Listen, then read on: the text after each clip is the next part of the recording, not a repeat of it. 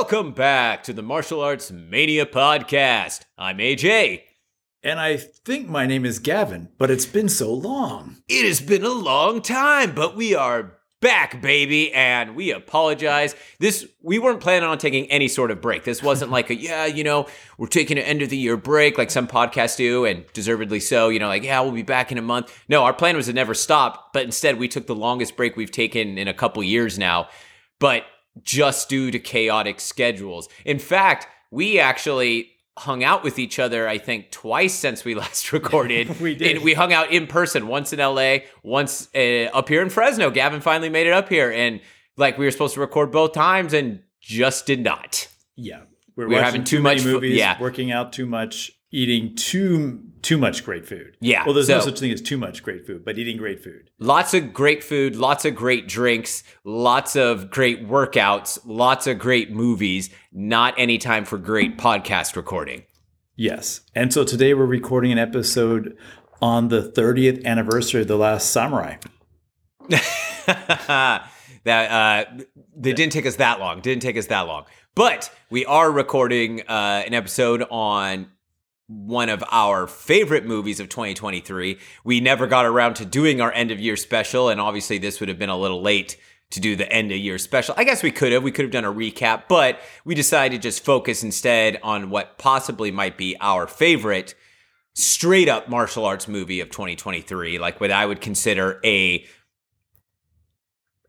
martial arts film. I guess, do you consider, what is John Wick 4? John Wick 4 is almost like John Wick is almost like its own entity, right? It's Wick Fu. It's Wick Fu. Yeah, I don't quite know where to place it. It's like it should be on its own pedestal. So I'm not sure if I can call it a martial arts movie. I'm not sure if I can call it an action movie. I don't know what to call it.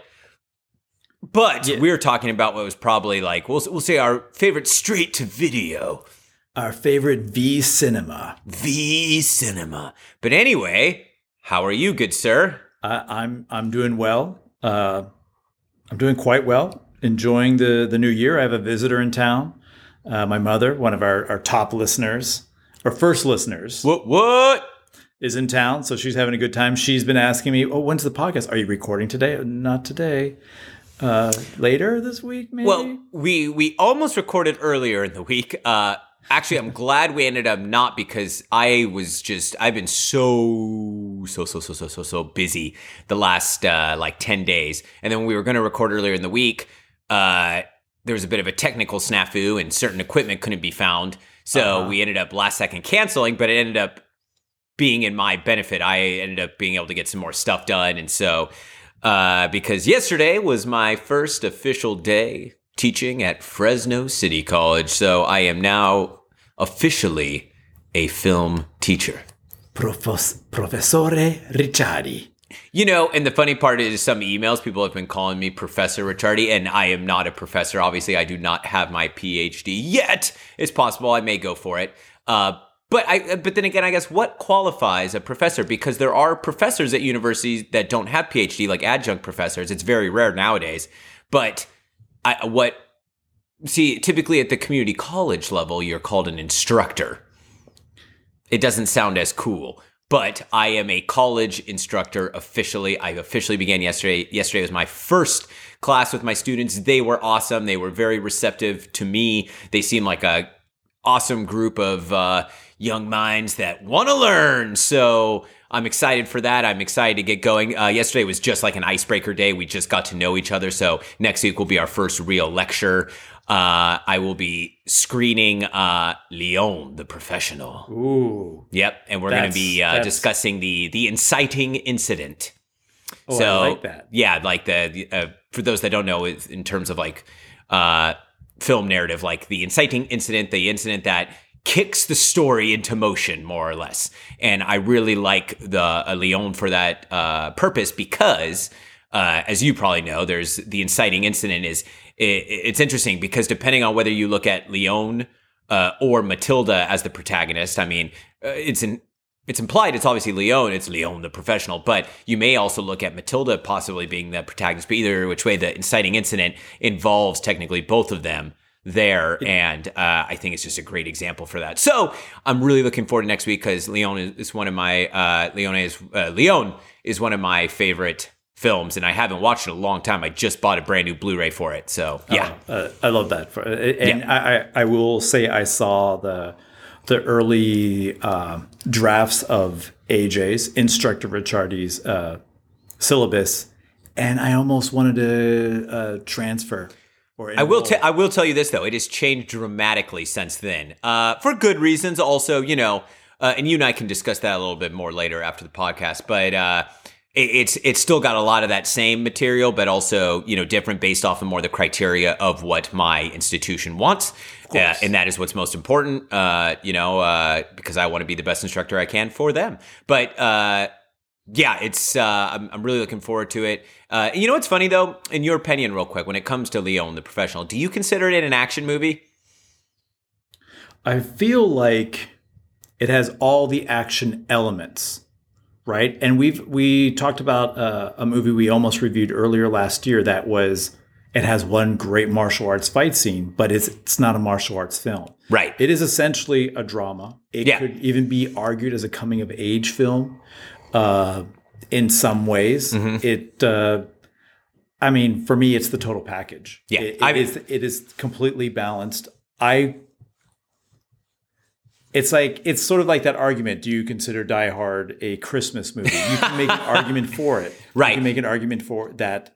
Leon, the Professional, is a action film, but it is also a drama. Right. See, I consider it more of a drama kind of crime thriller. I don't consider it an action movie. I consider it a beautiful drama that happens to have some action scenes in it. But because even looking at my syllabus, I was like, oh, am I showing too many action movies? But I was like, no, I don't consider Leon an action film. I consider it kind of a crime drama thriller, like you said, coming of age. It's a mix of all sorts of things. But anywho, yes. Before we go too far down that rabbit hole, that's what we've been up to. I'm still teaching at my other job. Gavin is still kicking butt at his job. So, just very busy schedules now for the next semester, but loving what we're doing. Unfortunately, I'm not sure if I'm going to be able to fight before this summer, really. I'm still training full time. I'm still working out every day, and I'll still be able to make it into the Muay Thai gym 3 days a week, but that's not enough if you're getting ready for a fight. So I might not be able to fight again until this summer, but you know what? This is my career, and I'm happy to finally get to start doing it. So it's a dream come true. You are becoming the modern day Indiana Jones. Oh, I didn't even think about that. Who sometimes has to, go kick some butt. Oh, man. It's funny? I'm actually going to be showing Raiders of the Lost Ark. Oh. That's one change I made. So when it comes to our discussion about mise-en-scène and props as an extension of character, I chose Indiana Jones. Fantastic. Yeah, right? And that was the sound of a whip. You wants an A in this class, because if you do, you're going to see this teacher like me. I'm Indy. We named the dog Indiana. But anywho, any new martial arts movie related news? Mortal Kombat 2 is shooting, so they're back. True. They're back in gear doing that. Super excited for that. What else? What were you about to say? I was going to say, I'm in super formal mode now. Mr. Scott Adkins tweeted that one more shot is out. It has Scott Adkins, Michael Jai White. I can't find it screening anywhere in LA. Last time one shot came out, it was at the Lemuel in Santa Monica. So I'm hoping that that's just the UK release, and in a week or two, it might get a 1 week run here. I'm going to have to keep an eye out, because remember when I missed Outlaw Johnny Black, he was playing at that one theater. But guess where that theater is? It's in Fresno. Well, yeah, but I meant it's right down the street from Fresno City College, where I am now teaching. Very nice. So I could potentially, and it's also right down the street from my other job, the elementary school job. So I could potentially shoot on over after one of those to try to catch it. Field trip. All right, everybody, we're getting in my Volkswagen Jetta, all 40 of us. It's like a clown car. And he's talking to the elementary school kids, not the college kids. Yeah, well, actually, I'd probably be able to fit all the elementary school kids Yeah. in there. They're tiny. They could fit in the trunk and stuff. And as you drive over, you tell them the script of One Shot. Well, in one shot, Yeah. but in one more shot. Oh, man. yeah. Okay, so that's good. We got that coming out. Not much else off the top of my head I can think of. I've been going down, for the film we're discussing today, I've been going down the rabbit hole on some YouTube channels of some Japanese martial artists. Oh. And they are releasing stuff consistently. And so as a little side note for everybody, I've had zero time to prep for this episode. I've watched the film like 3 or 4 times now in the last few weeks. But my brain is fried from all my other work I've been doing. So Gavin's going to be doing a lot of the heavy lifting this episode, especially with the names of a lot of the actors and crew, because I've just been, I'm super pumped to be here recording, but I unfortunately didn't have the time to do as much research as I'd like. I read one really cool article that I sent over to Gavin. He's been sending me tons of great behind the scenes features and stuff, and I've only got to watch like one of them. So shamefully, I am not as prepared as I'd like to be for this episode, but luckily our man Gavin here is. Hi. Dekiru dake ganbatte mimasu. I will do my best. Hey. And I just said yes, I guess. I don't know. My Japanese is terrible. No comment, my man. No comment. But anywho, do you have a movie quote for me today? Yes, I do. It was from 2 episodes ago. Okay. As I go to the book.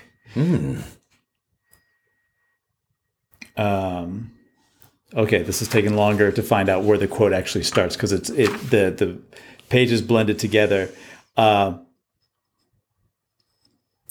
Success. Oh shoot! I've done this, so you should get it right.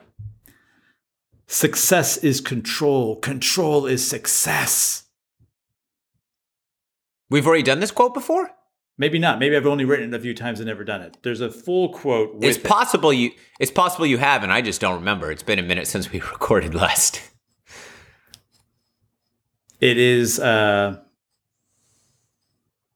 yeah. Success is control. Control is success. Repeat. Why does this sound so familiar? Because it is very familiar. The next Karate Kid? You're in that realm. There is an actor from the next Karate Kid in this film. And I'm assuming it's Michael Ironside. If you're not casting Michael Ironside, who are you casting? Patrick Kilpatrick? There you go. But he's not in Next Karate Kid. No, but he's in a movie like that. Showdown. There you go. Okay, got it. Yep. All right, there we go. See, I knew it was like this has to be some evil sensei type of role. Yes. Well, I prepped this for our Bushido Man episode. Oh, got it. Because evil-esque. Yep, there you master. go. There you go. And Okay. I'm not sure, I'm sure I've mentioned on the podcast before, but of all my celebrity encounters when I lived in LA, and this one was when I was actually working at Gold's Gym Hollywood, I met Patrick Kilpatrick. He worked out there. I only ever saw him in there once, but he was very nice. Because I saw him walk in, and I literally just walked up and was like, hey, excuse me, are you Patrick Kilpatrick? And of course he is. And he's like, yeah. And I was like, man, I'm really nice to meet you. I'm a huge fan of all your movies and your work. And he's like, oh, thanks, man. You know, he was just very kind and, you know, nothing beyond that and just left. Unlike my other main celebrity encounter there, which I have no problem talking about. Ron Perlman is a big jerk face. So sorry. And I'm not saying I don't like his movies. I love Ron Perlman's movies. I'm showing a movie with him in it in my class I'm teaching. I'm showing Kronos by Guillermo del Toro. But nice. as a person meeting him, he was not very nice. So, well, conversely, I met Billy Blanks while driving on my way to Walmart. yep. And he was awesome. When he rolled down the window, and because I waved and I saw him, and he rolled down his window, I froze and I just told him, "Love you in Showdown." This was like 2 years ago or 3 years ago. And we ended up like talking at the red light until after it turned green, and he continued to talk to say what a fun time he had on Showdown. So we've had good encounters with the stars of Showdown. Yes, we have. Yes, we have. All right, but anyways, Showdown is not what we're talking about today. Today we are talking about I guess I'm trying to figure out what year you would credit it to. It came out here in America in 2023. I think it came out in Japan in 2022. But we are talking about the Japanese Yakuza martial arts awesome fest of Bad City. Bad City. Excuse me. Directed by maybe not, I'm not sure if it's his first time helming a film all the way, but a gentleman we've talked about in the past. No, I think he also, anyways, Kensuke Sonomura, a fight choreographer that choreographed Bushido Man, which we just recently talked about. He's been working in the industry for years. We love his work. He also choreographed both Baby Assassins, right? But I don't think, did he direct Baby Assassins? I'm not seeing him as directing Baby Assassins. He did the action choreography for One Percenter, a film. Right, he did One Percenter. He did Baby Assassins 1 and 2. He did Hydra, correct? Did he do Hydra? Yes, he did. Yes, he did Hydra as well. And I'm trying to think, did he direct Hydra? That's the one I'm thinking he may have. Oh, wow. Yeah, he's. We're both. Yeah, he did. He did direct Hydra. Yes. But we remember we liked Hydra a lot, and it had its moments, but it wasn't as well rounded of a picture. This time, he got everything right. It's an absolute complete package. I mean, from casting, the script, everything's held together so well. Just really, honestly, one of the best films that we've seen. And of course, within the V streaming cinema series realm, probably my favorite film. Definitely not probably my favorite film from this last year of the stream within the streaming realm. 100%. I had two huge surprises from 2023 in terms of martial arts cinema that I avoided seeing at first. Bad City, simply because when it first came out, it was only on the Hi-Ya app, and I've been having issues streaming the Hi-Ya app on my TV. And so I didn't want to, and it was why I was getting ready for my last fight. And so I was just like, I'll watch it later. And I was like, okay, it's probably along the lines of Hydra. It'll maybe have like one sequence that I like, blah, blah. It would be okay. And then the same thing around the exact same time, the new Ninja Turtles movie came out. And I'm like, oh, okay, well, Jessica wanted to go see Barbie and we chose Barbie instead. And we never got around to seeing it because I thought, it's just going to be so-so. Well, both movies were above and beyond my expectations. But this Ninja Turtles, I was pleasantly surprised with, obviously. Very, very happy. But I waited even longer to see this one. It wasn't, I want to say, till end of November or December because it got added on to just regular Prime. And I thought, okay, there'll be no streaming issues. I'll definitely give it a go. And because Gavin had already watched it. And I asked him how it was, and he's like, well, I think some of it might be my nostalgia factor. I don't know. And he didn't want to hype it up too much for me in case it disappointed. But then as soon as I watched it, I texted him like, holy crap, that was good. Yeah. Like, and I was just, man, and I've already watched it like 3 or 4 more times. It is definitely a future comfort film entry. It's like one of the classics I grew up watching that I could put on any time. It just hits all the right notes. Well, it's funny because, like, again, I didn't want to overhype it, and I knew that nostalgia factor, particularly with Hitoshi Ozawa in the film, I knew that was going to tug on all the nostalgia factor. So I was, on my phone recording some scenes, sending them to my sister, because she, we both grew up in Japan. I'm like, Lil Ku's in this film. This is so cool. This is amazing.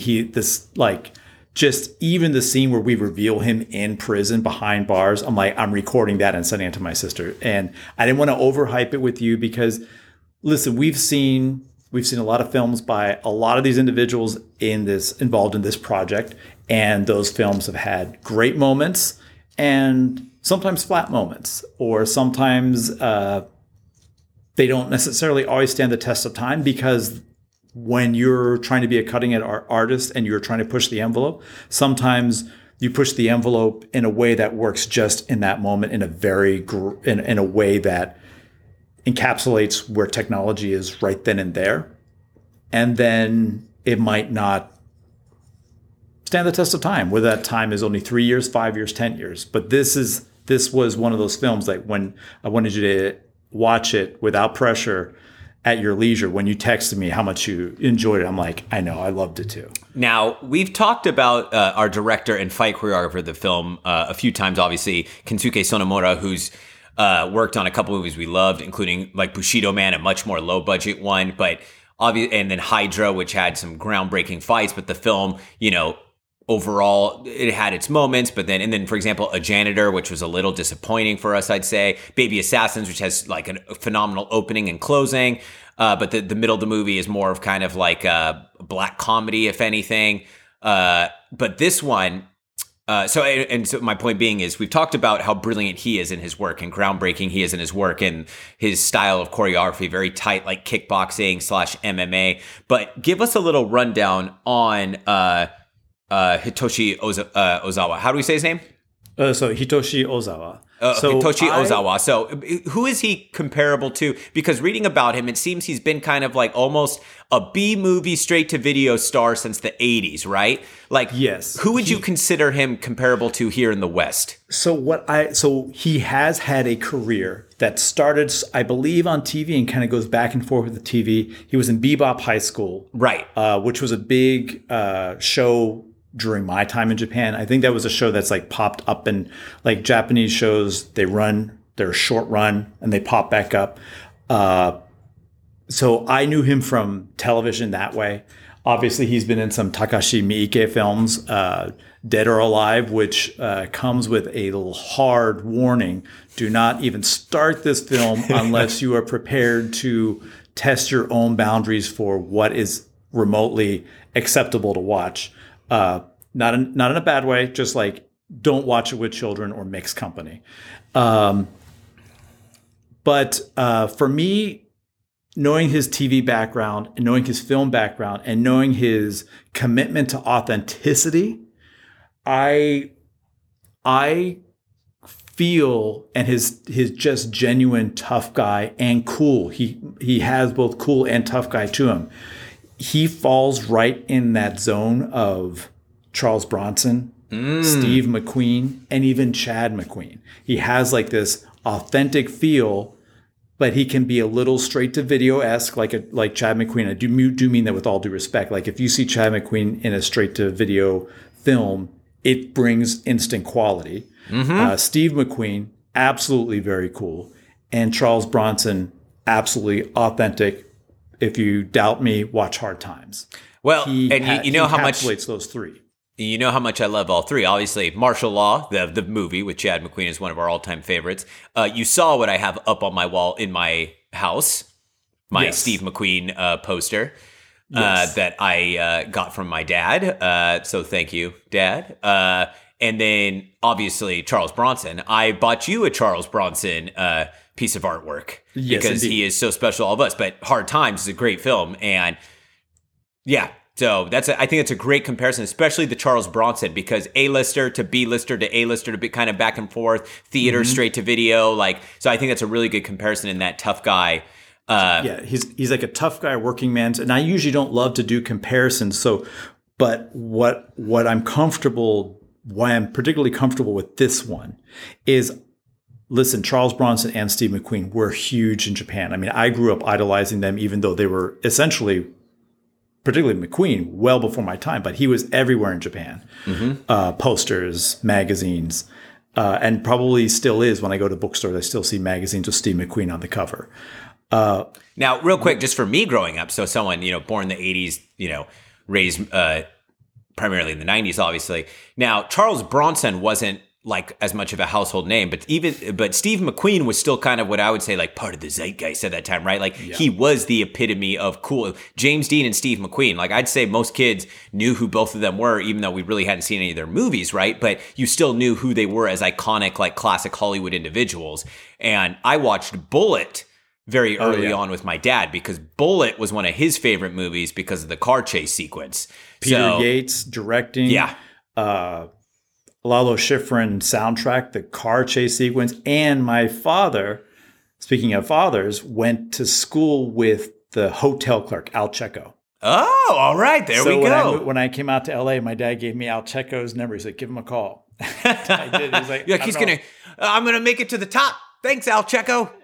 Yeah. So he was a bit actor. He was like I guess you would call a character actor for bit parts. So a few steps above background artist. And, But you know what's funny is some of those actors actually do quite well for the if they started back then when real estate and stuff wasn't as expensive. A lot of them, if they were smart with their money, you find out later they're like, wait, they own like a bunch of property in Santa Monica, and then they've made tons of money because they made decent TV money back when property was still like reasonable, and they invested smart. Like, yeah, I see stories about that. So it's funny. He's like, I don't know how I can help you, but here's a fax number of somebody. Go ahead, fax your resume over, because that's back when faxes were around. I had to go to some store and like get a fax machine and fax my resume. But Bullitt. Wow, what a fantastic film. But the reason why I bring up these actors in many ways, we even talk about it today, where you don't necessarily always see authentic tough guys in film,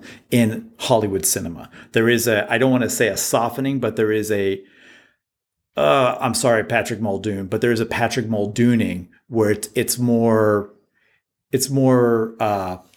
cool. And I know Patrick Muldoon's time in action films, but I'm just saying, like, there is a more of a compassionate action star in a lot of Western films through an extended period of time.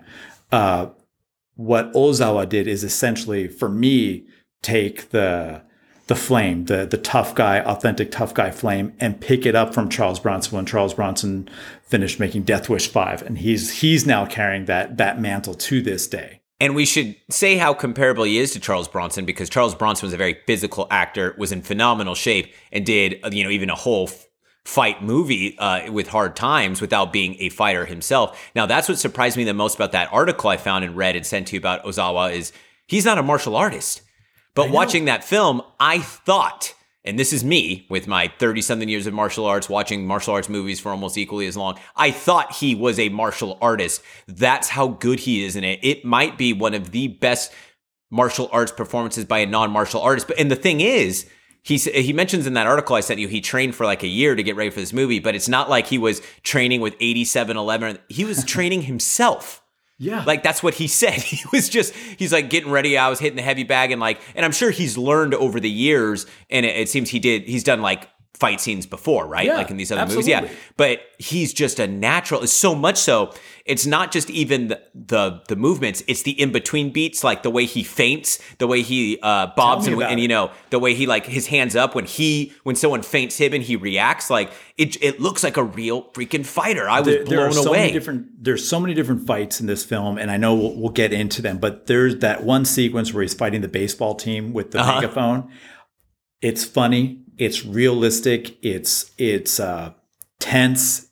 I love that scene so much. And what's funny is when he started doing the feints, I'm like, okay, I think AJ's really going to like this scene, but I'm not going to oversell it. I'm not going to send him video. But the way he's throwing punches, the way he's using the megaphone, his elbows, I mean, he's fighting against guys with baseball bats. They developed the perfect style for him because it's very much like a kickboxing, but he's not kicking a lot. But it's like a MMA style he uses. But the thing I really like in this movie that I think they finally got right in their style of, I would definitely call some of the best quote unquote like MMA style fights we've ever seen. It's seen in years for sure. But rather than put it with a like kickboxing standing framework and BJJ framework for the ground, they instead did much more of a judo based grappling style, right? Yes. And so I think that's what, and maybe it's whether or not, our director Kensuke Sonomura has an actual judo background. I don't know, but maybe just inherently part of their culture. Maybe, I don't know. They just got it so authentic and right. And it's a lot of the in-between beats, like when there's a lot of sleeve grabbing, right? There's a lot of, the kind of movement in judo where like maybe you're going backwards with your opponent, then you get swept, or forwards, and on the ground, there's a lot of the great submission BJJ stuff, but they take it much more from like a judo approach in the way and yes, there's some like kind of more obviously like what MMA or BJJ transitions, but also the same sort of stuff you find in judo. And that's what I found really cool about the fight scenes. Not exactly a ton of like hip throws and stuff, but more so like a lot of the clinch work and standing up, like pummeling and grappling exchanges were much more judo style in terms of grabbing each other's sleeves and shoulders, and like even when they fall into the submissions, like going for kimuras or side control and stuff, very judo-esque, and it just worked beautifully. And that's why I can't believe Ozawa doesn't have like a real authentic martial arts background, because the other thing is, and when watching it after like the second time, I told you, and it makes sense after I read that article, I couldn't find one instance of him being doubled, and I tried my best. I did too. I paused and I waited. So let's just say in this film, he gets thrown, he gets slammed, he gets tripped like judo style full, he gets tossed, he gets pummeled, he gets like launched down a flight of stairs rolling, yes. He gets kicked and punched full force, and every single time, the thing I love, they keep the camera on him. So you get to see his face clearly when either he gets up or during the exchanges. And I can comfortably say he wasn't doubled for one thing in any of the fight scenes. I 100% tried to find. I'd pause, I'd look, but he did everything. And there's one point where he's got a guy in a guillotine choke, and the guy picks him up and slams him on the ground, and you see him take it. There's another one I even said to Gavin, there's two exchanges. One where he's fighting Tak, our buddy Tak Sakaguchi, where from Versus, who's been in the industry for years, where he's doing some like slipping of the punches, and another instance at the beginning, and he is so fast, Ozawa that is, that I thought he was doubled, but you see him do the slips and I'm like, oh, that's a double. But then he turns and you see his face and you're like, oh my God, that's him. Like he's just, and I know as silly as that sounds, but being able to slip punches and bob and weave that fast, like I couldn't believe it, especially for a guy his age. So I have two quick thoughts on that. First is I did the exact same thing that you did. And there was one scene where I knew for sure he had to be doubled. And that's where he drops down and slides around, because you see the back of his head, he slides around and then he comes back up and it's him. Yeah, that's what I was about to say. That one, I was like, as soon as it started, I was like, oh yeah, it's a double. But then you see him pop up with his face and no cuts and you're like, holy crap. And his movement is so slow. So I mean, I know James listens to our episodes. I want him to watch this movie. And if he can't watch the whole movie, I want him to watch the final fight and tell me, does this guy have, like, what kind of dance training does he have? Because if he doesn't have fight training, he's got to have dance training. Oh, 100. He is just an absolute natural. Kind of like how Patrick Swayze was able to do the Roadhouse fights so well. But honestly, I think Ozawa is a million times better than Patrick Swayze ever was in any fight. Absolutely. The way he even, like, when he transitions between bobs and weaves and keeping his hands up, like, and, even when he does feint or react, it's like, it looks like somebody that's fought in the ring before. Like, so who knows? Maybe he did have some boxing experience or something, because it just comes off as that authentic. I know. It's great. And the other point I was going to mention is one of the articles I jumped into a bunch of articles. One is by one of our fellow followers. We follow them from Podhard on X, is Anders. He wrote an article and he actually referenced dance in his review of, and Gene Kelly and Fred Astaire in his review of Bad City.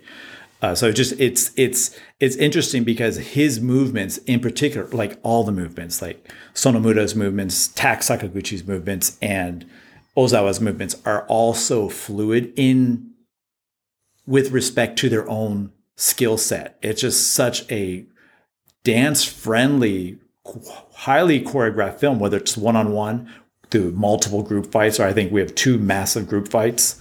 I think it's just so well timed. Anyway, I'll yield the floor at this point. Well, let's real quick run down the plot. Basic plot premise is there's kind of like a mafia boss who they're never able to prosecute. He has the prosecutor's office in his pocket pretty much.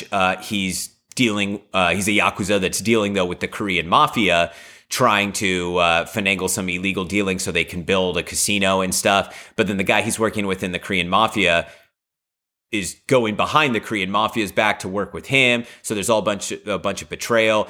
The Yakuza guy, when he gets off at the beginning of the movie from prosecution, decides he's going to run for mayor to improve the city. And that way he can pass these ordinances that will allow the foreign investors, the Korean mafia, to be able to open, blah, blah. So pretty much the DA's office decides to form an undercover unit.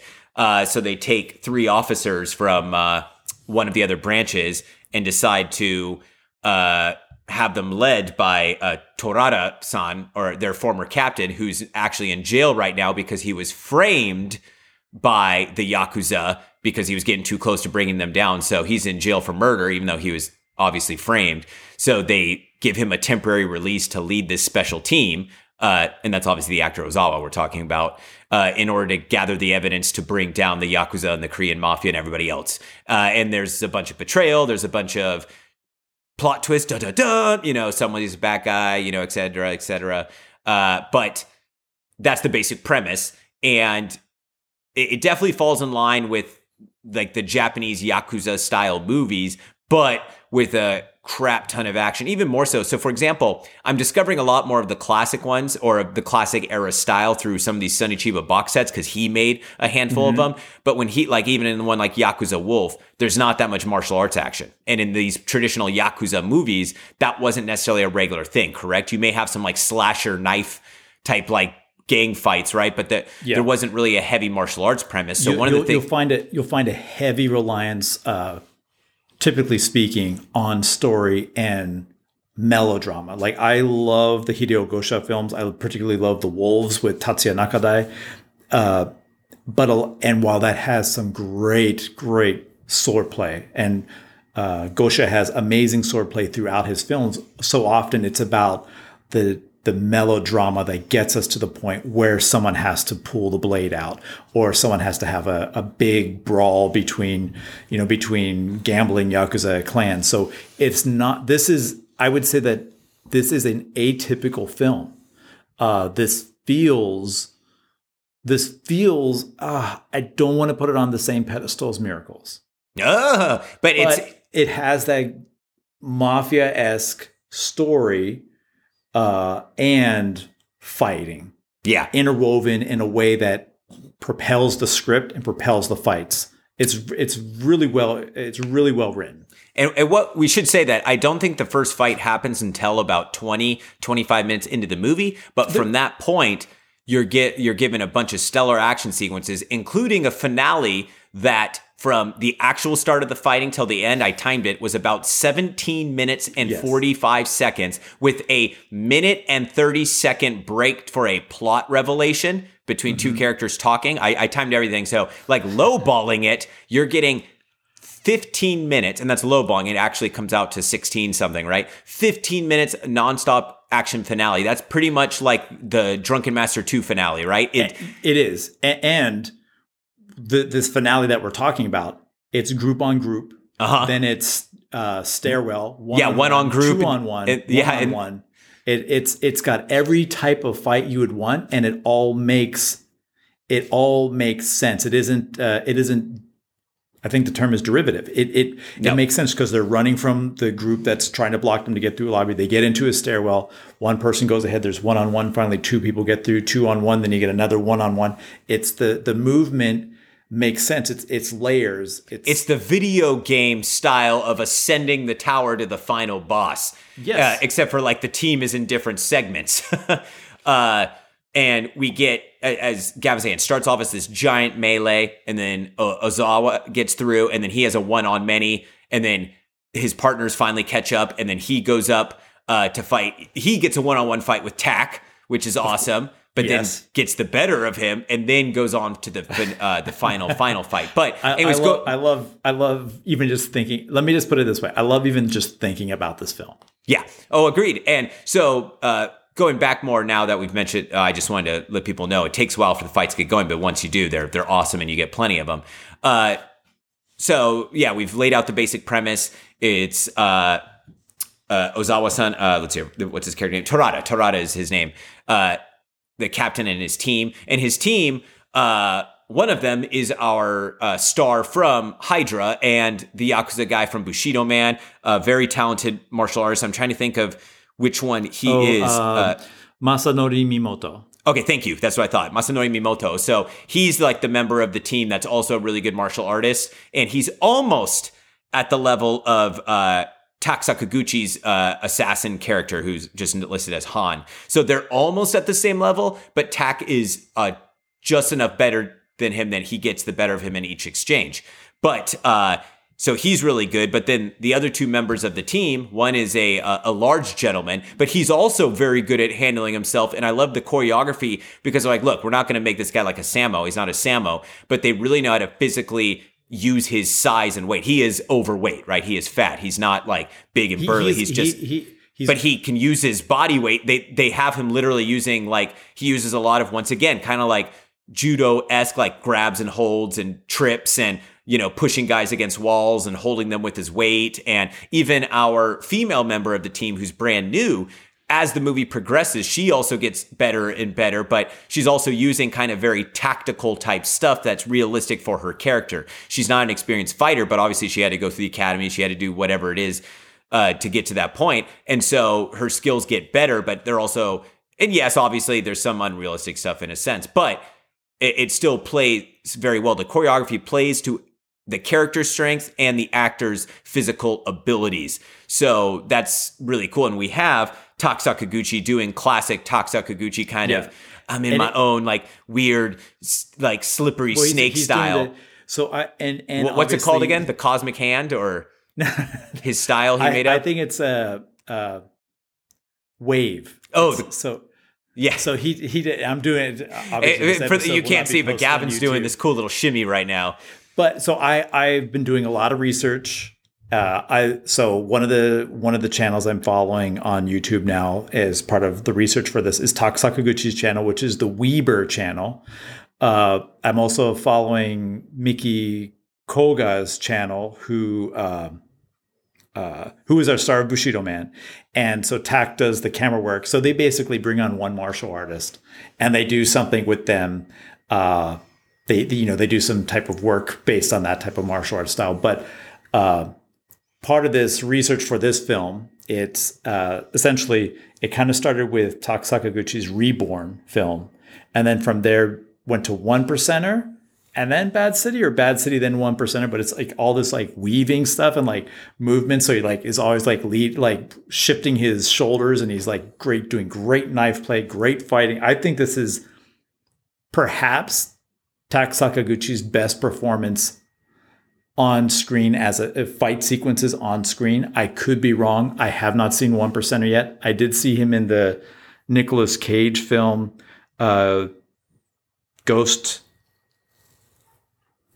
Prisoners of Ghostland.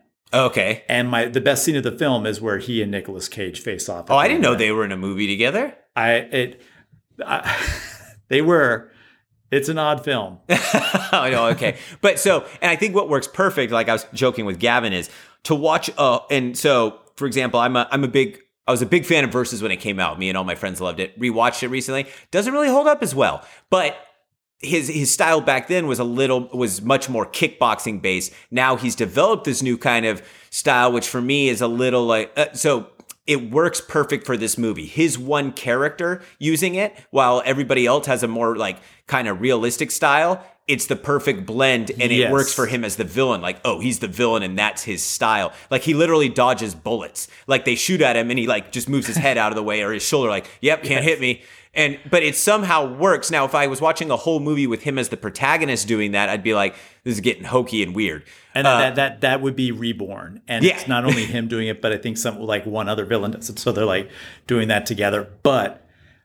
And it's a great, I love these films because, and I love watching Tak Sakaguchi because he has a very unique screen presence. He was also in not Cowboy Bebop, Bebop High School.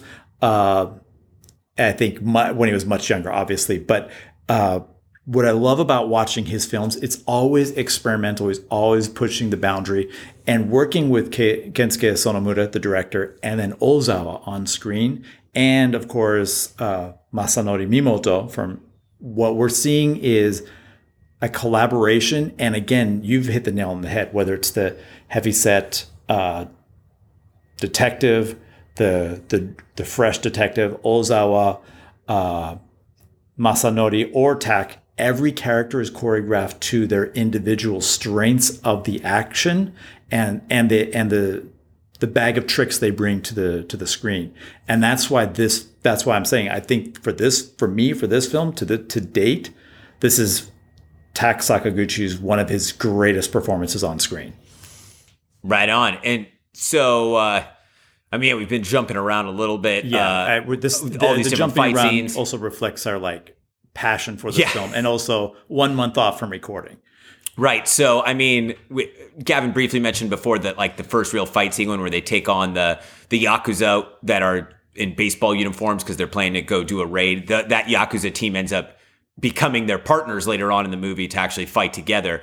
But we've got another middle sequence where we don't give away any spoilers, but where it's the 3 members of the team without their captain, and some tragedy happens. No spoiler alerts. But then also great sword fighting. Yes, and then also Ozawa has his own parallel fight during that time, which really brief, but that's the one where he like does these slips underneath and he gets slammed on the ground, but just so good. But then we have the finale, which we've already been talking about. But the final of the finale is Ozawa against the Korean mafia guy, who I'm not sure which actor it is or what his name is. I don't think he was actually Korean, and I found that kind of confusing that the Korean mafia, even when they were together, were speaking in Japanese. I think there's only like one time where it's actually a character that already passed away, and a letter of his is being read, and it's in Korean. I think that's probably because the actors they cast were all actually Japanese. But anywho, it's the final fight between Ozawa and the Korean mafia guy, and even his martial arts performance is fantastic. Now, the one thing, and what's funny is the one thing that is a little off with him is on their in-betweens, like when they're standing off, whereas Ozawa has this natural, like loose, like bah, bah, bah, like obviously you can't see me, but he's got the rhythm. This guy's much more stiff. He's got almost like what would be more of like an old school Muay Thai stance, but it's like his elbows are a little flared out. His hands are up like very stiff. And you think, oh, this guy's not going to be good. But then in the actual movements and fight choreography, he's got looseness and rhythm. And so it ends up working out perfect. And his grappling is good, but then Ozawa's grappling is better. And that's how he gets the best of him. But just the grappling exchanges were so good and unique. They're on level, and this is a bold statement, but they're on level with Donnie's stuff in Flashpoint. But I would say from a more judo-esque perspective. Yes. You know what's funny is the way you described that fight, and as I was watching it, I was also going in having a feeling that it was a lot like the Jackie Chan Police Story 3 fight when he's training with the Chinese mainland. Because there's the hard stance and there's Jackie like being loose. Right. Just that feeling before they fight. It just it also mirrored that for me. Which Great is comparison. A great fight to mirror. Yeah. Oh, most definitely. But it's just, and also the other thing that we should mention is throughout this whole movie, and one of the things that keeps you captivated even before the fight scenes start, and that's why you don't mind it takes like 20 something minutes to get to the first big fight scene, and then all the in-betweens, is Ozawa is just so damn cool.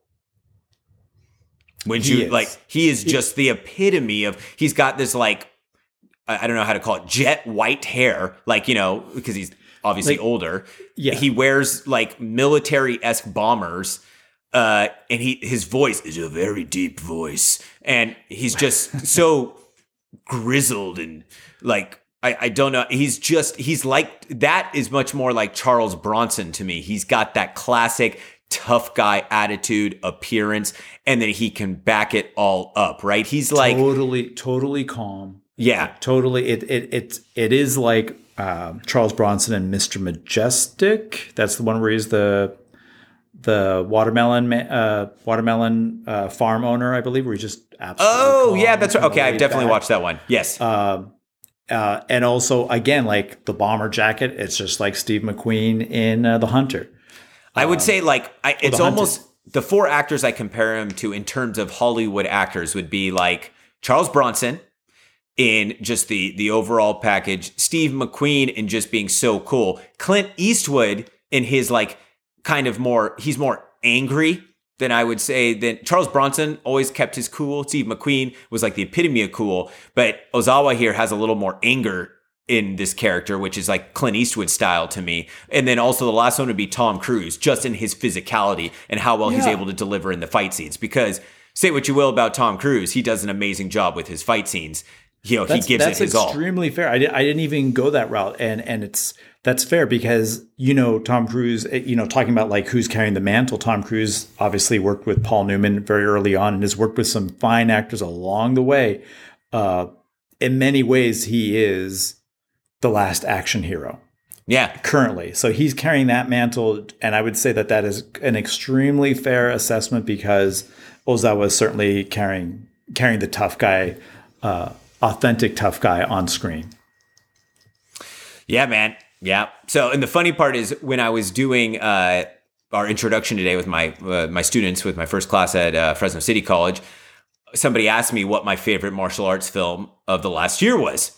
And I was like, that's an amazing question. I told them, obviously, John Wick 4 was phenomenal, but I told them my favorite straight martial arts movie was Bad City. And so I told them about it. I said, you guys can all watch it on. I didn't really go that much into it, but I told them it's available on Prime. You should all watch it. And I have no problem backing up that statement. I haven't finished listening to the end of year special from the Kung Fu Movie Guide podcast with Ben Johnson and then his guest he always has for the last episode, Mike Fury. And they did their top fives.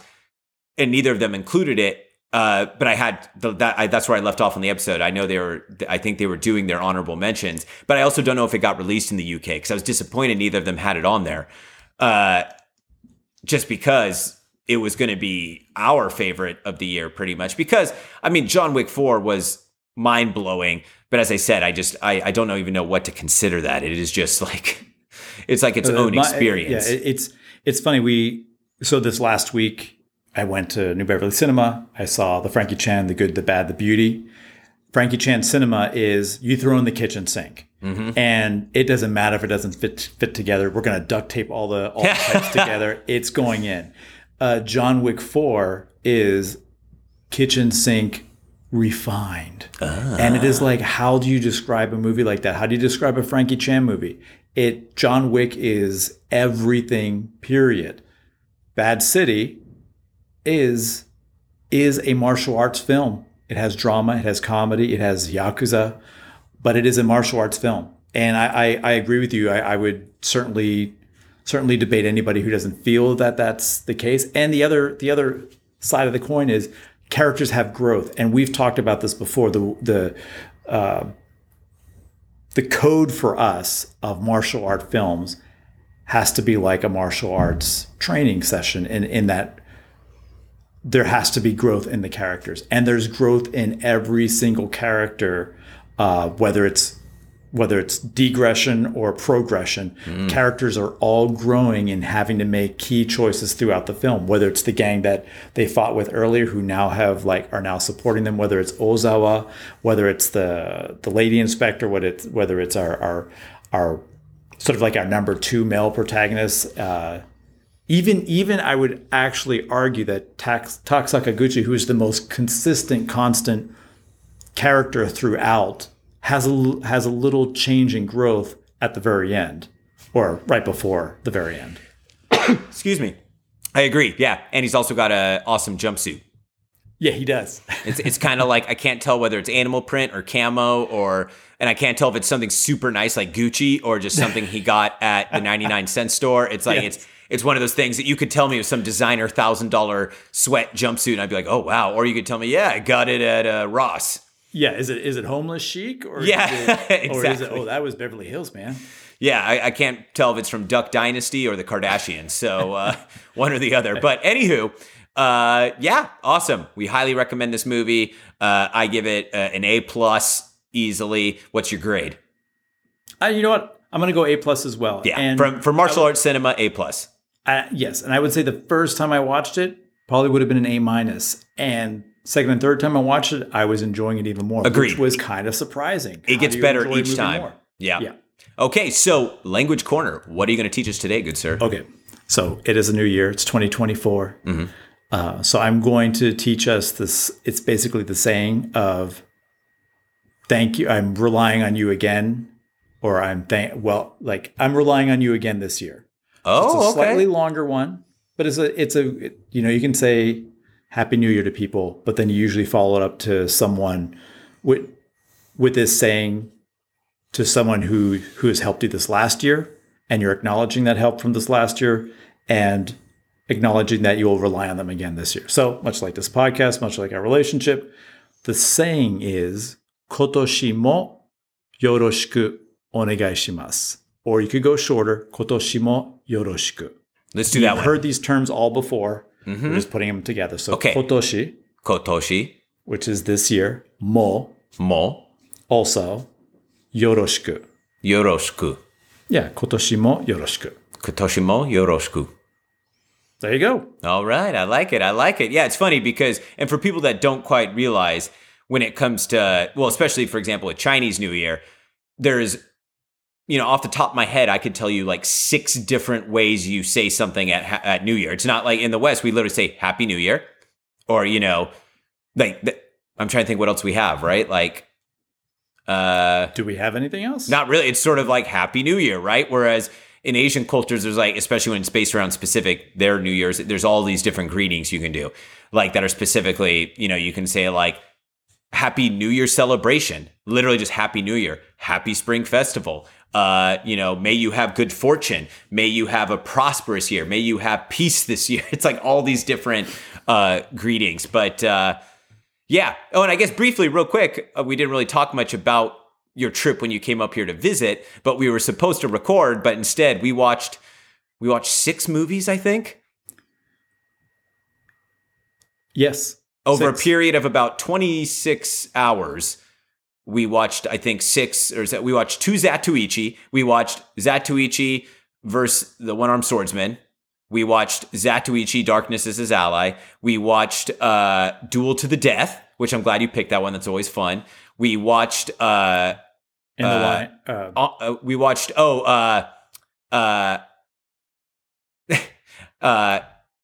dang it, if you wouldn't have said In the Line, I would have had it in my head. Okay. Quit saying In the Line. Okay, we also watched On the Run with Yuan Biao, which was phenomenal. I've seen that one before. But, you son of a gun. Oh, The Protector. We did watch The Protector with also the Hong Kong different sequences. But, oh my gosh.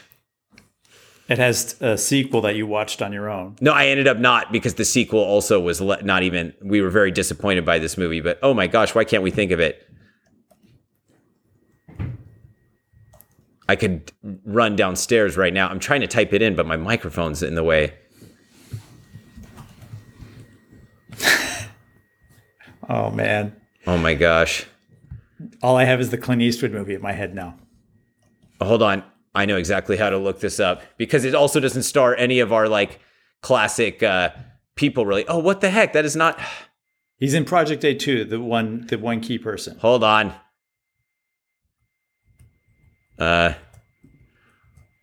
because this is listed as like one of the greatest Chinese films of all time, and we were very disappointed in it, and that just shows how tired I am right now. Long Arm of the Law. There we go. In the Line of the Long Arm of the Law. Jesus. So we watched Long Arm of the Law, which was very disappointing for us. We were kind of just like, I don't get it. And then, so I started watching the sequel the other night when Gavin was at the New Beverly. I got like 10 minutes in and I was just not into that one either. So I don't quite get it. I mean, no, I get the films obviously, but I don't quite get why they are so popular. It wasn't a terrible movie, not at all, but it was not a great movie in our opinion. It wasn't On the Run. No, it was not On the Run, which is so good. Even my second time watching it, that's another one's even better. But anywho, that's why we ended up not recording because we were just having an awesome time relaxing. It was the day after Christmas. And then the next day, we still squeezed in like 2 movies. We finished The Protector, we watched On the Run, and we went to hot yoga, and I worked out that morning. So we still got a lot of good stuff in. But anywho, this has been fun. I'm glad we're back. We'll hopefully be back next week as well. I don't know if I'm going to drop this episode on Monday or Wednesday. I'll probably wait till Wednesday just to get us back on our regular schedule. Sounds good. And All right, my man. Talking more films. Yep. I'll talk to you later. Peace. Peace.